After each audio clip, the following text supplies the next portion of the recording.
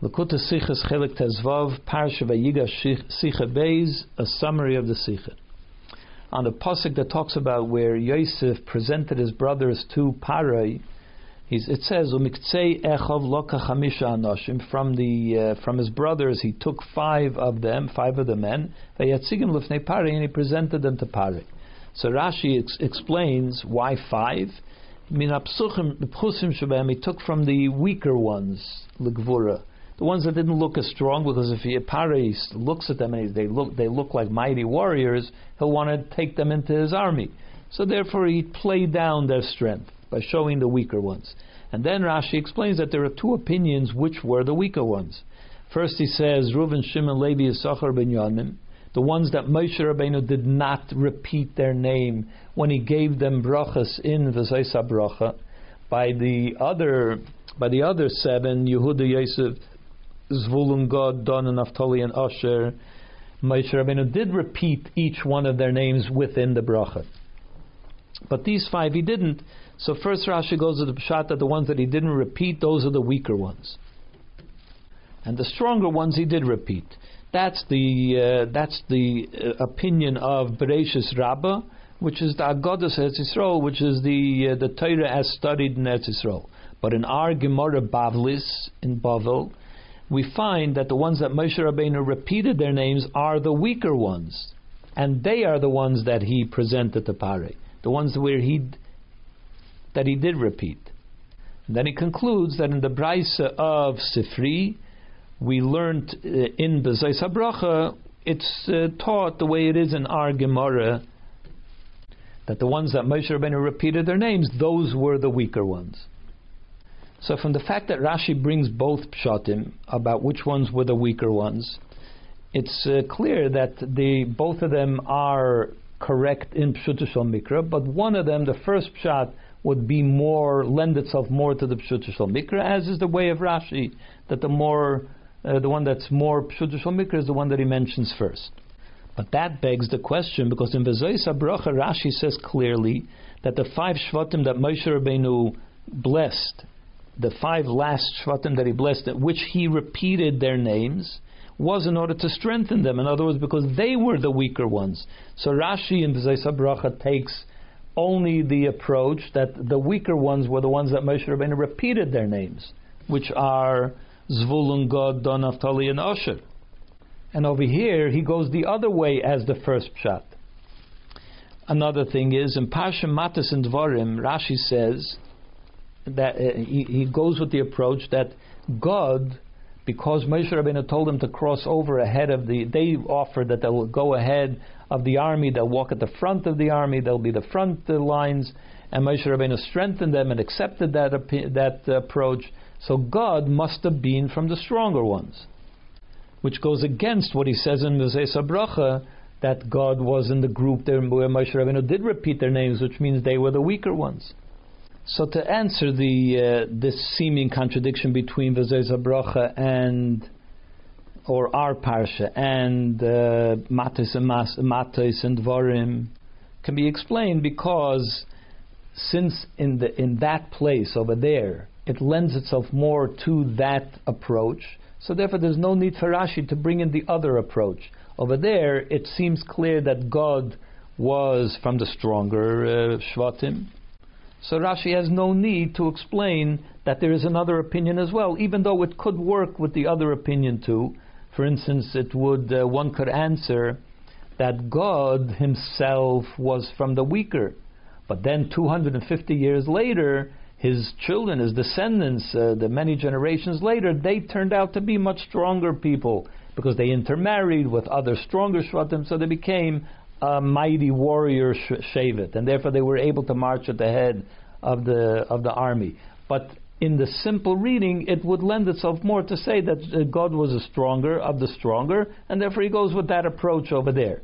And there's no need for him to give the other opinion when he's talking in Matos and Dvarim. But what we do need to understand is why in V'zayis HaBracha over there he goes with the opinion, and only the opinion, that the ones that he did repeat their names are the ones that were weaker, whereas over here he makes that into the second pshat rather than the first pshat. We also need to understand why Rashi uses very unusual language. For instance, he says that this is the Agodas Eretz Yisrael. This is the Gemara Bavli Shalonu. This is not normally things that he says in Israel. Agoda Eretz Yisrael, Bavlis. Why does he mention this? And then in the Sifri, in the Braisa Sifri, which is in V'zayis HaBracha, he tells us which Sifri. Normally he doesn't say that either. It was told in a Braisa like our Gemara. Why does he go through all this elaborate description of the sources of where the opinions come from? So the general explanation is this. When the Torah says that he took 5 of the brothers, and he doesn't tell us who the 5 brothers were, he doesn't describe who they were, just tells us 5. Why does the Torah say something which leaves a question? The Torah is not trying to create a mystery, it's trying to explain what's going on. So if he says 5 people, there must be a way for us to know from the reading of the Psukim who those 5 brothers were. So therefore Rashi tells us, where do we find a grouping of 5 Shvatim as distinct from the other brothers? We find it only by the bracha of Moshe. Over there, it's divided into the ones that Moshe did repeat their name, and the ones that Moshe didn't repeat their name. The ones that he did not repeat their name is a group of 5, Reuben, Shimon, Levi, Yisachar, and Binyamin. And when you look at the other side of it, so even though it's a list of 7 names, Yehuda, Yosef, Zvulun, Gad, Dan, Naphtali, and Asher, whose names are repeated, but you have to leave Yosef out of it because he's obviously not one of the brothers that he presented to Parai. And Yehuda is also understood to be not part of the weaker ones. There's no doubt that Yehuda was the strongest of all the brothers, and therefore he can't be part of that. And as Rashi says, there's another reason why Yehuda is mentioned in that group, why Moshe Rabbeinu repeated his name. So the emes is that there is 2 groups of 5. But there's a big difference in the way that the 5 are mentioned. The 5 of Reuven, Shimon, Levi, Yisachar, Binyamin are a group of 5. The other group is really a group of 7, but if you use your deductive reasoning, you will understand that 2 of them have to be eliminated, and therefore you remain with 5.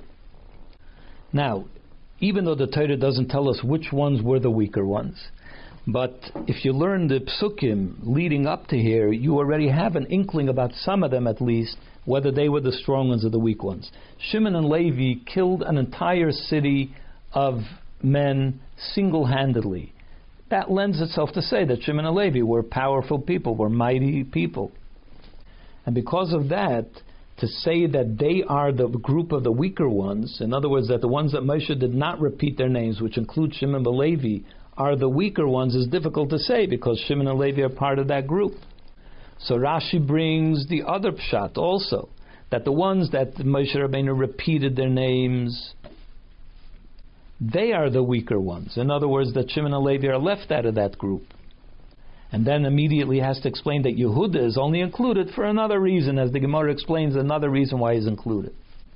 But according to this pshat, it comes out that Binyamin is part of the stronger group. Together with Shimon and Levi, Binyamin is there.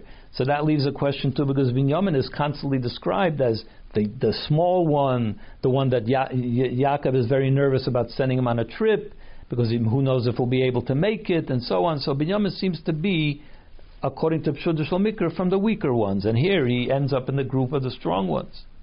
So there is questions and answers in each one of the pshatim, but Rashi goes with the first pshat to say that it was Reuben, Shimon, and Levi, in other words, the people that were not repeated in Moshe's bracha, that they are the weaker ones, because they end up being a group of 5, and that's how the Torah describes it.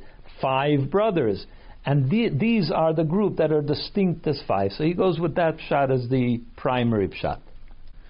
But you have the problem of Shimon and Levi, that they seem to be the strong ones, so there's an answer to that too, because maybe it wasn't because of their strength that they did it, but rather because they felt the responsibility, since Reuben wasn't ready to do anything, and they were the next oldest, so they said, we have to do it, and they had the energy to do it because of that, and also because they got very angry, as Yaakov said to them, Apam ki oz, that their anger is so powerful, so intense, and because the people of Shechem were all in pain at the time, so therefore it's possible that even though they were not from the strong ones, but they were able to pull it off anyway.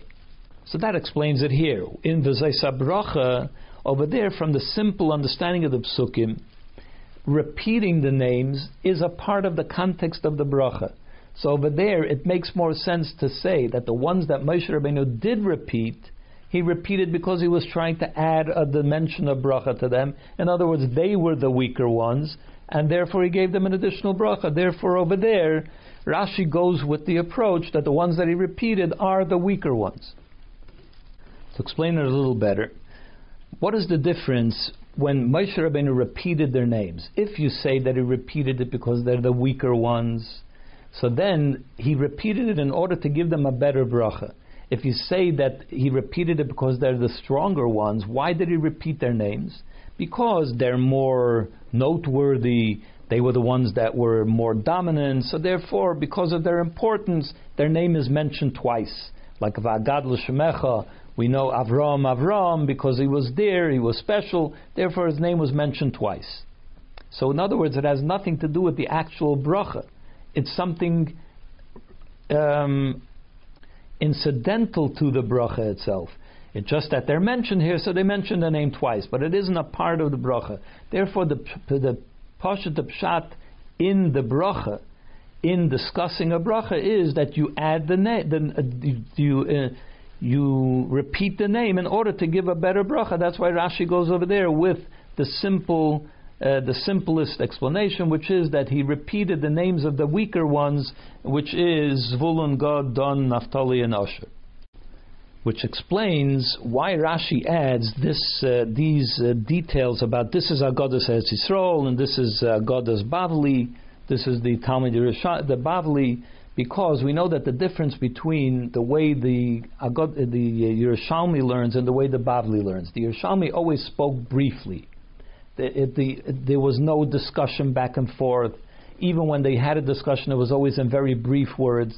Whereas the Bavli is elaborate. It questions and it answers and it tries different approaches. And even the way they speak, they elaborate and explain thoroughly everything that they're saying.